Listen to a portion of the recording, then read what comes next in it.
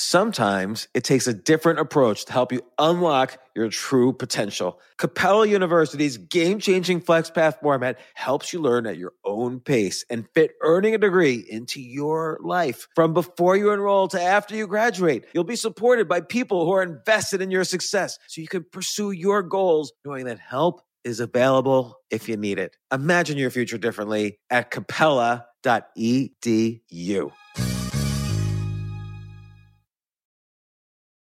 Reese's peanut butter cups are the greatest, but let me play devil's advocate here. Let's see. So, no, that's a good thing. That's definitely not a problem. Reese's, you did it. You stumped this charming devil. This isn't your average business podcast, and he's not your average host. This is the James Altucher Show. Seth, Stephens-Davidowitz. So, Seth, you had some fascinating data about what industries create the most millionaires, and they were kind of surprising. Like, and I guess you got this data from the IRS, but they list which industries basically mint the most millionaires. Like, what was the data that they? So this is a study. It was a study done by Professor Chicago, or actually two friends of mine, based on IRS data, where they analyzed basically all American taxpayers, and they're like, who is in the top 1% or even 0.1%. So I read this. Of course, the study, because it's an academic study, is published in the Quarterly Journal of Economics. It had all these like theoretical models, and it was trying to make a point about capital and labor and all these like weird things but there was one sentence in the study where they say the typical rich American is the owner of a regional business such as an auto dealership or beverage distribution company. And like I read in writing Don't Trust Your Gut, I read probably 1,000 studies, and literally most studies I read I just don't believe. I'm like, yeah, that's not true. Or it makes some really subtle point where I'm just like, that's not interesting. It's not changing how I view the world. Right. But then you read a study like the typical rich American is the owner of a regional business such as an auto dealership or beverage distribution company. And you know it's based on the first study done 2 years ago from the entire universe of American taxpayers. And you're like, oh, wow, that's really, really interesting. I did not think that auto dealerships were a path to getting rich. And I didn't think that, I didn't know what a beverage distribution company was. And then I did analysis. So I talked to Eric Zwick, who wrote the paper, and he had this whole appendix. It's always, the juicy stuff is always in the appendix. So he had an online appendix, and like the chart 18 was like, these are the businesses that are making people rich. And then I compared that with actual census data on how many people start businesses in all these fields. And it turns out there are only a small number of fields that are making people rich. And some of them are things like we expect. So like real estate and investing. Like, okay, we kind of knew that real estate and investing are great paths to money, and there are just tons of people getting rich, running hedge funds, running real estate businesses. Like, yeah, if you didn't know that, like, now you know real estate investing are great businesses. But then auto dealerships were just like amazing businesses. I didn't even know. It turns out they have basically legal protections that like give them some like great situation to be in. And then certain things like middlemen do really well. And market researchers, that was the one. So auto dealerships, you can't really use this data to start an auto dealership because one of the reasons auto dealerships are great businesses, it's really hard to start a new auto dealership. Is it really? Yeah, they're basically exclusive. It can exclusively service a car company in a region. So it's very hard to just, and it's very hard for the car companies themselves to start their own business there. But does auto dealership include like used car dealerships? Those might be easier, but I'm pretty sure those are not the ones getting people rich. The ones that are getting people rich are these ones where they're exclusively servicing like the Toyota dealership in your region. Because then you're like you're the one people have to go to. So that's a great place to be in a business where it's like they have to go to you. I talked to some researchers. I'm like, why are auto dealerships such good businesses? And like some professors were just like furious, like it's a monopoly. It's the worst business in the world. They're like angry about this or whatever. I'm like, I don't even care. I just want to know what it is, like why it's such a good business.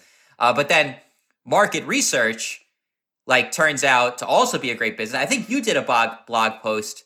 Maybe that's where I got this idea that how much better market research is than consulting. Because consulting, you're selling your hours, and market research, you're scaling. So if you want to be a consultant, you have to like work one-on-one with a client. You charge a certain amount of hours. You're only getting paid for your hours. But if you like have some insight about a business or an industry and write it up, you can sell that to everybody and it scales, right? So you don't have to just sell it to one company. You're basically no longer being paid by the hour. You're no longer being paid for your time. You're being paid for your insight. And that turns out to be, it seems in the data, a really, really good business. You know, you should do a market research newsletter. Like go to Substack.com and start a newsletter. I had this section in my book. It's called Makeover Nerd Edition, where I basically figure out the best version of myself using data analysis. So, we talked about how I'm not necessarily a 10 in physical appearance. I did a data analysis where I created 100 different versions of myself using this face app thing. It's really cool. You can there are all these apps now where you can just use AI to be like, what would I look like with a beard, without a beard, with glasses, without glasses, shaved head, no shaved head, long hair, pink hair, glasses, like all these things. And I did a data analysis where I basically just surveyed people with all these different versions of myself and say, how do I rate me 1 to 10? And it turns out like I wildly vary based on little things about me. So adding a beard and adding glasses, which I don't have now because I'm looking closely at the screen, but I don't see well far away. But adding glasses and a beard like wildly improves how people perceive me. And based on that, I was talking to Stephen Levitt, the co-author of Freakonomics, on his podcast. And he's like, that's your business. And it's a market research business. Like a market research on how people can look better, and boom, you'll be one of the new secretly rich people in the United States. Yeah, I mean, you have so much data about so many things. Like it doesn't have to be limited to how do you look better, but all this stuff you're saying and all the stuff in your book, like for instance, telling people not to start a laundromat, try to start an auto dealership instead. Like if you're going to start a boring business, do an auto dealership, don't do a laundromat. Like what are so you have here the big 6: real estate investing, auto dealerships, independent creatives, market research, and middlemen. But like middlemen, it's hard to figure out how to get into that kind of business either. That's like, okay, somebody like a real estate broker is a middleman to some extent. Like somebody who wants to do a deal, another person wants to be the other side of that deal, and a middleman matches them and takes a fee. That is a very successful way to make money, but it's kind of a hard thing to get into. But like, what's an industry that mints a lot of millionaires? Well, market research is probably the industry that mints a lot of millionaires. Independent creative is an interesting one because if you say try to be like a rock and roll star, an actor, an actress, that's like the number one stupid advice you can give people. Everyone's like, don't do that. Like everyone moves to LA, try to be an actor, an actress, and it never works out, and it's like it's just like a disaster. I do think there are some ways you can be like a micro celebrity that maybe, particularly in this new age we're living of being an influencer, that may not be as stupid a bet as people sometimes think. In part because it's being a micro celebrity. Great businesses create lots of local monopolies. It's like auto dealerships are a great example. Like everyone's like a local monopoly servicing their industry and their car company in their region. And independent creatives kind of have this phenomenon where you kind of build your little fan base. Like you kind of done this, James. You have your fan base of people who are interested in the types of things that you do. And like they're really likely to listen to your podcast, to buy your books, to follow your, read a newsletter if you write it.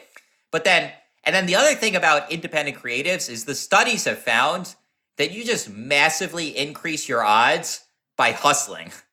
So like if you're trying to be an independent creative, an influencer, a celebrity, and your strategy is I'm just going to sit at home and like write some songs and put them on the web and hope the world finds me, like that is an idiotic approach. Sorry, that's too strong, but that is a horrible approach to trying to get rich. Like it's never going to happen. The world's not looking for its next musician, like great painter, great whatever, great celebrity.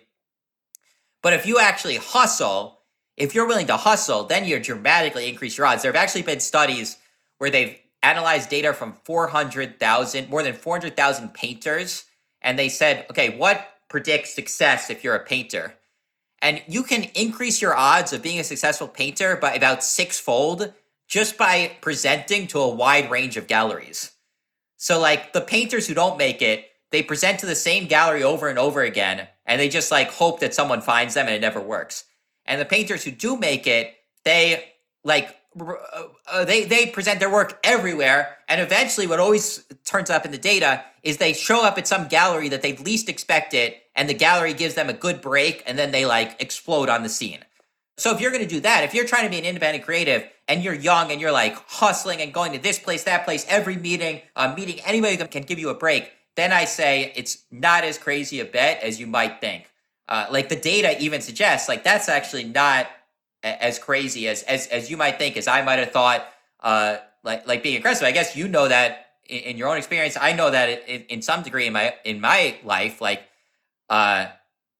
I actually, this catch people by surprise. I was working at Google. I actually got a raise since I quit Google to be like an independent creative, which, you know, again, it's uncommon. I'm not saying that's like, I got really lucky in many ways. And I'm not like saying anybody who has has a job working for some company, just, write some novel and you're going to be, make more money. But there was, during this process, I was hustling like crazy, trying to find breaks and getting my ideas out there and doing these studies and talking about these studies and going anywhere with, somebody would hear me and meeting people. And eventually it led to this book deal and speaking opportunities and all these things that ended up, I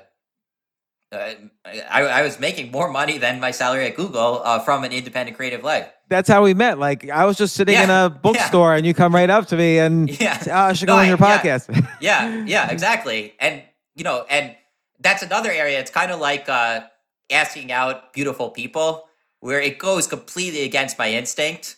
So there's nothing I want to do less than reach out to James Altucher and be like, let's meet. I want to talk to you. I'm a fan of yours and I have this cool new book and I want you to learn about it. That's the equivalent for me of asking out, a supermodel.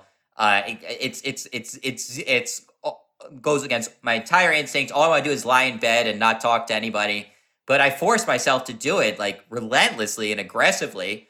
And it did lead to these, good returns. And now, and it also goes to the point. So one of the things I point out in the book is that the value of being an owner versus an employee.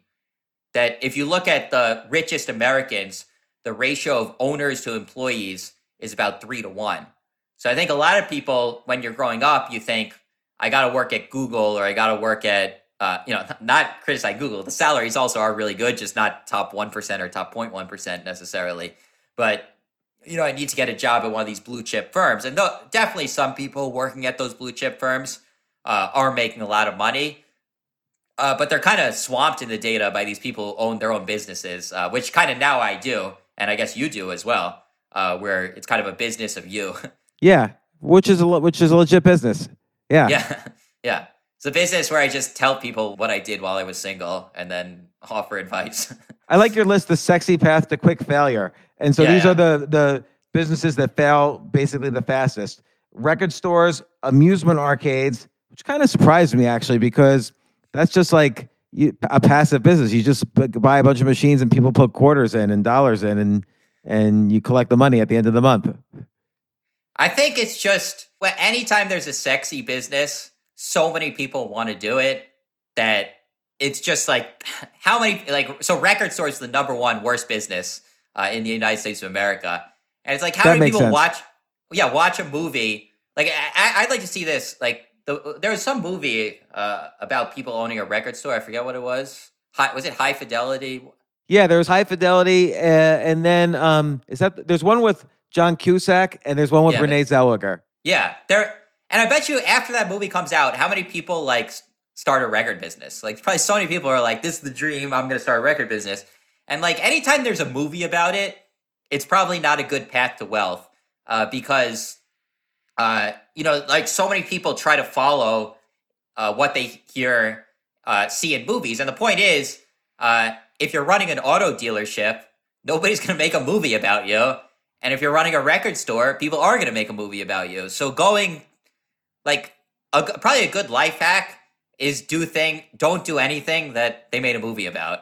Another example of that is there have been studies that after The Social Network came out, the movie about Mark Zuckerberg, there was a big rise in teenagers starting companies because everyone saw this movie about Mark Zuckerberg starting Social Network and like, oh, I don't want to go to class, go to my college class and do the same thing everybody else wants to do. Like, why not just start a new, social media company or dating site and become a billionaire? That seems more fun. And it turns out in the data that 20-year-olds make horrific business people. This was fascinating in your data, actually, and this is counterintuitive, or it's counterintuitive. Basically, you determined that the older you are, up to a certain age, I think it was like 60, the more likely you are to have success in a business, and the more experience you have in that industry, the more likely you are to succeed, as opposed to the notion that, the outsider has a bigger chance. Yeah, and that's another example where the problem is that these counterexamples are too exciting for people. It's like an 18-year-old making a business, starting a media empire like Zuckerberg did about 19, is so exciting, makes such a good story, is featured in movies, and then people just lose track of how common this is and make bad decisions based on these movies.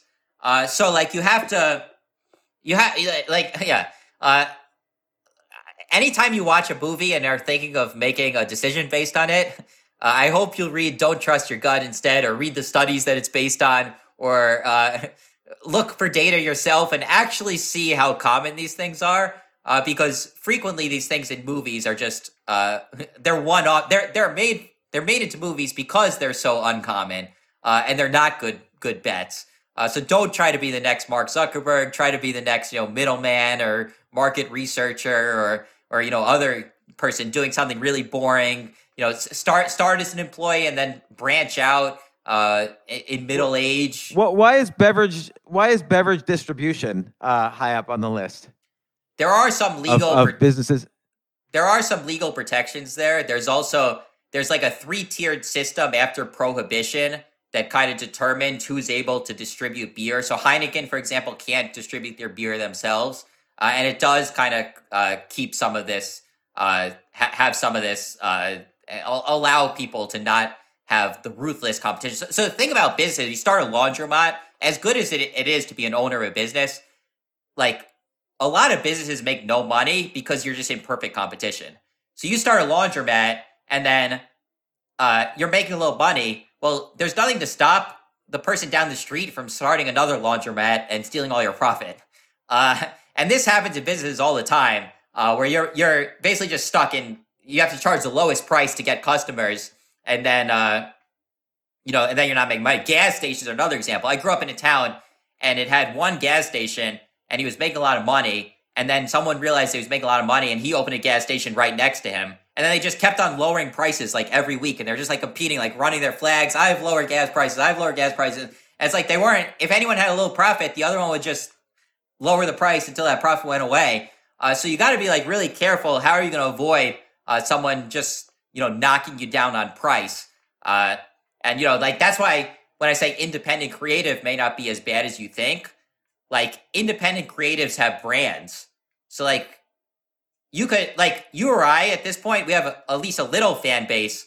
Like we could write a book already. Our fans are going to like it just because it's us, and are going to be willing to buy it or start a podcast. And that's really advantageous in business where like if some guy down the street, if someone else is like, I'm going to start a show and I'm going to talk about the same things that James Altucher talks about. And I'm going to have Seth to discuss his book, and I'm going to have Jay, the engineer, and I'm going to have all these things. Well, you've built over many years a fan base that's going to listen to your show instead of their show. I hope so. So. So, you do have this way to kind of escape price competition. I think everybody, when they start their business, you really got to ask yourself, how are you going to avoid price competition? You need something. You need a law. You need scaling it. You need like deep contacts. You need a fan base. You need something to avoid the laundromat problem or the gas station problem or these other problems where the pest control is another one, like horrible business because There's nothing you can do that's going to separate you in the pest control business. So any profits you are going to go to like Google advertising to get a higher on the pest control results, because anyone who picks a pest control person is just going to pick whoever comes first there and gives them the best offer. So there's nothing that allows you to stand out in that business.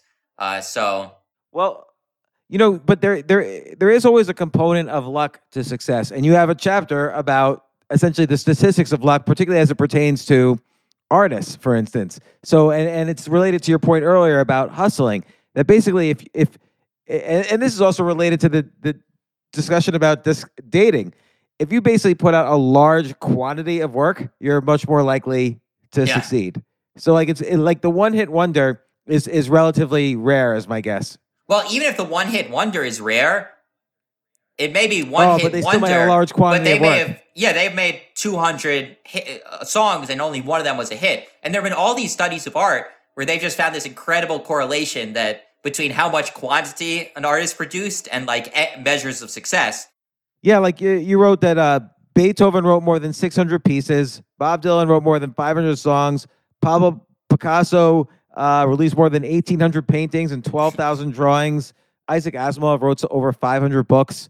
And one of the things interesting, they've done these studies that it's very hard for the artists themselves to predict which of their pieces is going to be judged a masterpiece. So I think like Beethoven, something like 9 of his masterpieces at the time, there are letters where he's saying, this is the dumbest thing I've ever produced. I don't even want to produce it. There are also these stories, artists literally, right before their work came out, wanted not to put it out in the world. So I'm a huge Bruce Springsteen fan. I have all kinds of references to Bruce Springsteen. And when he completed the album Born to Run, now judged as one of the greatest albums of all time, he begged his manager not to put it out, not to release it. He's like, this is garbage. I'm humiliating myself. I've embarrassed myself. And then the world is like... What do you think it is? I mean, the song Born to Run is an instant classic, right? So what did he think he heard that the rest of us didn't hear at that point? I think you're probably so close to it that it's like hard to see it accurately. Like he probably heard, when you hear a song like 300 times, you legitimately get bored of it. And you kind of like, you're like, I kind of get it already. The chorus is kind of boring you. So any artist is in that position automatically. So they don't hear it with fresh eyes and how surprising it is. I think also some things the rest of the world don't know. So I don't know. I definitely had this feeling with Don't Trust Your Gut. I would love if this turns into my Born to Run. I don't know if it is, but I was definitely going through periods where I'm like, I can't just like say this to the world. It's so obvious. Like a lot of the studies I'm talking about have already been written up. People are already going to know it. And I think, I hope people judge it more positively than I think. And I think one of the reasons I may be too negative on my book, if I'm right that I'm too negative, is that I've been swimming in these studies and this data for so long that, I don't realize that other people may not know these things already and may not have thought about them as much and may be caught by surprise and may find it fresh and interesting. So that is probably a problem. No, your book is fascinating. I've probably already I was waiting. I was keeping talking, twice. hoping you're interrupting me. I was setting you up perfectly, and I was joking. No, this was great. Like this is, like you say, this is the money ball for life. And we've only talked about dating and business / success / luck. But right, you have also the chapter, the Nerd Makeover Edition. You have stuff about parenting. You have stuff about sports and talent and all this stuff. Like this was such a great read. I hope you write. I hope you do a newsletter and have like new data insights every week. Like I would pay for that. Like I would pay $20 a month for that at least. Okay. And will your listener, and then I can bring her along. I have my little local monopoly of my fans, and I can steal your local monopoly of your fans. And yeah, imagine if you got 10,000 subscribers paying $20 a month just to see like this wild data that will improve my life. So this way, like you mentioned earlier how, when someone sees a study on, you should stand next to a tiger in your online dating profile, then suddenly everyone's standing on a tiger. Well, I want to get all the research first before everyone starts standing next to a tiger. Yes, you want it to be that is how I can justify the high price. I'm like, if I made it cheap, then everybody would read it. But if I make it really expensive, only you'll read it, and you'll like know what really works. Well, then maybe you could have a premium edition. So $20 a month that's not expensive. That's a cheap price. $20 a month is your kind of regular analysis. Maybe $2,000 a month is a personalized one. So like research that I specifically need. I'm just thinking like people stand near a tiger. I would stand near a tiger. What happens like I write this book and more people read it than I expect, and everyone just starts dating like short men. And then all of a sudden now tall men are the underappreciated market because everyone's going after. Everyone read Don't Trust Your Gut, and it's like, no, I need to focus on short men. Okay, now the advice is reversed. You got to focus on the 6'2" men who now everyone's ignoring because they think they're overvalued. So in that sense, your book would change the world. And so you don't think it will happen, but there's a small micro chance it could happen, right? Yeah. So do you think it's always important that you do endeavors that you at least think there might be a small chance the world could change? I mean, this book was literally trying to get people to make better decisions in ways like we haven't talked about. There are these 2 chapters on happiness. And like, I literally think people can make better decisions that are more likely to make them happy. And when I was writing this book, I'm like, if 10 people get happier from writing this book, like forget about, 10,000 people or 100,000 people. If 10 people get happier from reading this book, that would probably have more of an impact than lots of other things I could have done. And like, that's kind of an advantage of writing a book. So if I was like a therapist, like my life's work would be trying to make like 30 people or 100 people happy, but maybe just by writing a chapter on happiness, you can make 30 or 100 people, or even if you get lucky, 1,000 people, 10,000 people happier. So yeah, like I love, this is one of the last chapters. I love your chart, the happiness geography chart, because there's certain types of just locales that make people happier. So the number one by a huge amount is marine and coastal margins. So yeah, which I had to Google because I have such bad vocabulary, but it's basically a lake. Yes, basically, if you live by an ocean, if you live right on the ocean or by water, you're going to be happier, or you're potentially going to be happier than you would have been otherwise if you lived not near an ocean, if you lived landlocked. Yeah, and that's research by George McCarran and Susanna Morato. I want to make sure I'm giving credit to them, but yeah, you can keep going. So and you do all these things, like, does social media make us happier? And your answer no. there, right? No. So what about sports? Yeah, sports. This is George McCarran and Bryson. They found that when your team wins, you get 4 points of happiness, and when your team loses, you lose 10 points of happiness. So on average, the sports fan is making a terrible bet, basically. Unless you make a conscious decision, I love sports and I want to be happy, so I'm only going to support winning teams. No, that's how I initially interpreted this research.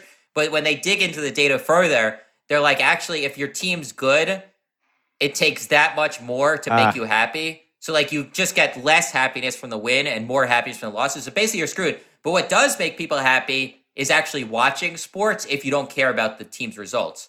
So basically the key to being a happy sports fan is just like liking the artistry of the teams. Just like, so if instead of watching another stupid Knicks game, because I'm a huge Knicks fan, and I always watch the Knicks games, and I always get upset, depressed.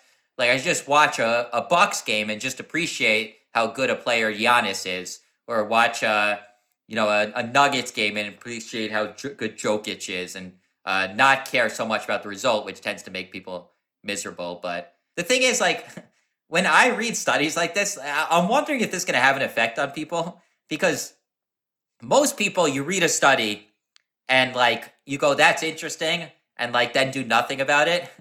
And I swear in my life, like I read this sports study and I just like stopped watching Knicks games. And I'm like, literally, okay, this is making me miserable. I'm just stopping watching. Like, that's it. And like, I read that study. You said the happiness geography chart that people are happy near basically water.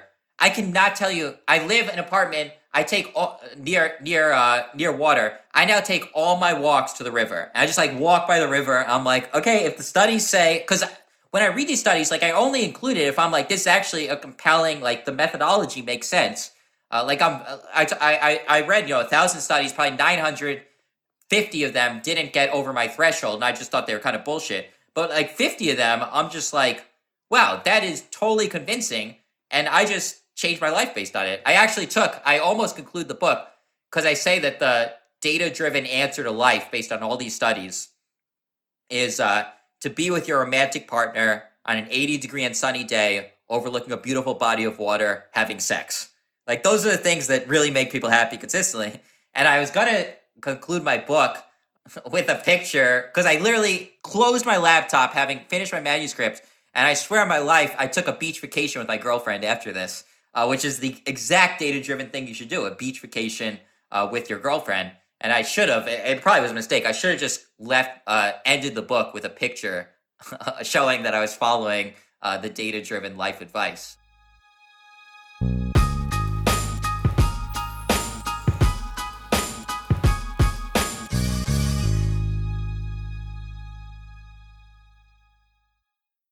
Yes, it's totally true.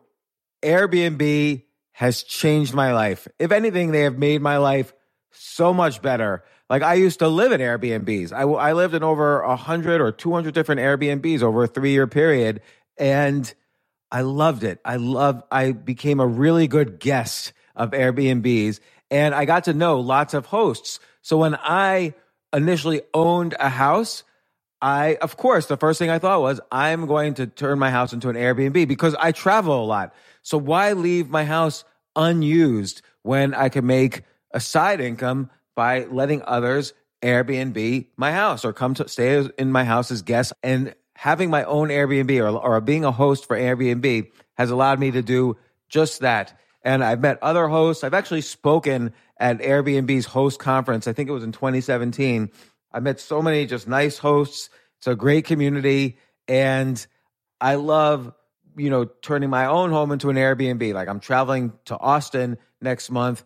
My home's going to be an Airbnb while I'm away, and I'll stay in an Airbnb. I'd rather stay in like a 3-story house Airbnb than in one tiny hotel room in the middle of Austin during South by Southwest. So listen, while you're away, your home could be an Airbnb. Many people host on Airbnb, but there are people who are just letting their house sit empty, who've never thought about it or didn't realize their space could be an Airbnb. Hosting can easily fit into your lifestyle and is a great way to earn some extra money. So if you have a home, but you're not always at home, then you have an Airbnb. Your home might be worth more than you think.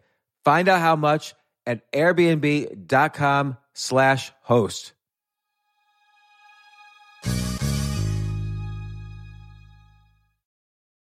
Daylight savings time is starting up again. Okay, podcast is over. That's all you needed to know. But why do we have daylight savings time? Answer: to give us more daylight from March through November. By setting your clocks forward, it may feel like there are more hours in the day when we initially start daylight savings. But if you're hiring, it doesn't necessarily help you find qualified candidates for your roles any sooner. There's only one way to do that: ZipRecruiter. And right now you can try it for free at ZipRecruiter.com/James. ZipRecruiter works around the clock to find qualified candidates for you. Once you post your job on ZipRecruiter, they send it to 100+ job sites so you reach more of the right people. This is such a brilliant idea for a business, and ZipRecruiter did it. So ZipRecruiter's smart technology also quickly scans thousands of resumes to identify people whose skills and experience match your job. I've used ZipRecruiter, particularly as a potential employee, and I still, to this day, get messages every day. James Altucher, would you like to apply to be VP of Entertainment at NBC or whatever? So there's just nonstop emails. Like, I got 5 or 6 emails today because a year ago I signed up for ZipRecruiter. So spring forward with a new hiring partner, ZipRecruiter, and find top talent sooner. See why 4 out of 5 employers who post on ZipRecruiter get a quality candidate within the first day. Just go to this exclusive web address to try ZipRecruiter for free. ZipRecruiter.com/James. Once again, that's ZipRecruiter.com/James. ZipRecruiter, the smartest way to hire.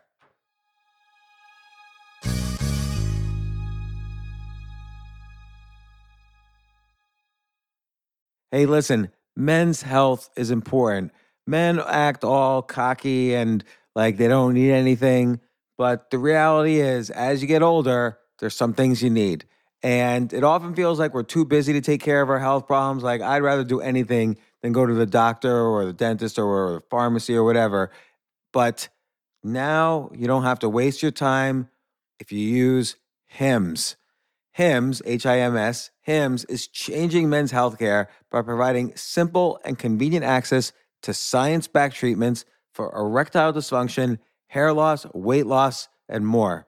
The entire process is 100% online, so you get a new routine of improving your overall health faster. Jay, you listening to all this? Yes, I definitely gonna use HIMS from now Not on. that you need it. You're young and healthy. James, I'm 35. You're getting there. You might need it. Who knows?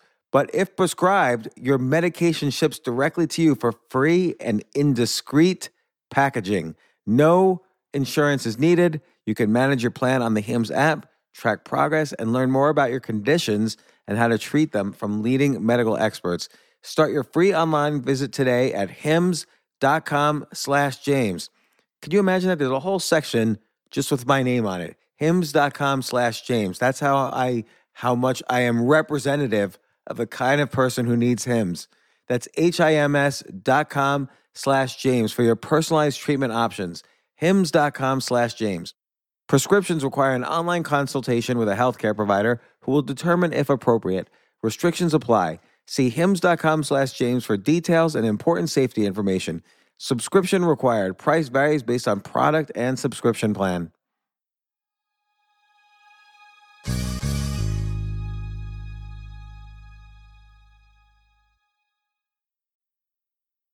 You know, it's interesting because I've done about 1,200 or more of these podcasts where I'm always talking to people who are interesting and have done some research or some thought into or have stories about what makes their own lives better. And I try to always take at least one thing from each interview and apply it to my life. And I don't always do that. It's 1,200 people. But, I think what's interesting here for me is I feel like for 20 years, I had a huge amount of output, like the creatives you mentioned in the book. I wrote an article every day. So on my website, where people could see my old blog posts, I have something like 5,000 articles that I've written, like some enormous number of articles. And you're the Bob Dylan of blogs of article writing. But I haven't done that lately because I've been doing other things. But it made me think that I haven't been hustling as much in the past couple of years. But maybe because I just don't want to. I don't know. I'm more of the type, like you said earlier. You could follow that advice, or you could follow the lie on the beach and do nothing advice. Which also, I might be aiming towards that lately. Yeah. So because I did move from New York City to Key Biscayne, Florida for a while, which is basically right on the ocean. Like everywhere, it's a small island, so everywhere you look, there's water, and it was great. It was great. Manhattan's an island too. I know, but you don't really see the water in Manhattan. Yeah, Manhattan is an island, but you don't really feel like it's an island. It doesn't. And the water is so polluted that it kind of makes you depressed, if anything, just seeing that brown water. Yeah, that could be. But I never even really saw the water because the water is actually far to walk to, unless you live in like all the way like on 11th Avenue or some really west or east road, which is not usual. But there was a lot of interesting data in here. I like also the data on polarizing. Be yourself, but be as much of yourself as you can. And you're going to have haters, but you're going to have more intense likers. And as someone who's definitely experienced a lot of haters, it kind of helps explain that a little bit. But I think the being yourself, and I think the being yourself and the prolific output, they complement each other. Like they work together. Yeah. If you do them both, then it's like being an extreme version of yourself and asking a lot of people out, or being an extreme version of yourself in your creative output and putting a lot of it out there. That's the real best way to do it. And the thing is, you hear from the haters more, or people have loss aversion, right? So like you said, with the sports events, people hate their team to lose more than they like their team to win. So you just have to be able to handle loss aversion or rejection. You have to do rejection therapy. So you have to be able to handle these things if you're going to do these items for success. But which is why maybe the sex on the beach is a more reliable path to happiness. So as opposed to success or competition or whatever. So, but there's so much valuable advice. I feel like we only touched a small percentage of it. Don't trust your gut. Using data to get what you really want in life by Seth Stephens-Davidowitz. Let me ask you a question. In terms of like the money, this is Moneyball for Life, which for one's personal life, which again, I 100% think you should do a 4-page newsletter about. I wanted to ask you specifically about Moneyball. So baseball is this very discrete thing. So like there's hits, there's home runs, there's walks, there's catches, there's errors, there's pitches. Like you could count on two hands the number of pieces of data you could measure. But like a sport like basketball, for instance, there's a lot more data. There's the arc of the ball as you're trying to put it in the hoop. If there's a lot more data basically. Do you think Moneyball is applicable in every sport? Yeah, I think it's basically as data gets better. So baseball was first for a reason. It's the reason you say that it's kind of a one-off thing, one pitcher, one batter. It's much easier to study. And games that rely a lot on players interacting together, soccer, football, basketball have been harder. There were some insights. So I was literally an undergrad, and I took a class, mathematics of sports, and my professor just would not stop talking about how basketball teams should take more three-pointers. And this was 2003, and I'd never heard that idea. Nobody was talking about it, but it was like one line of algebra that he proved it.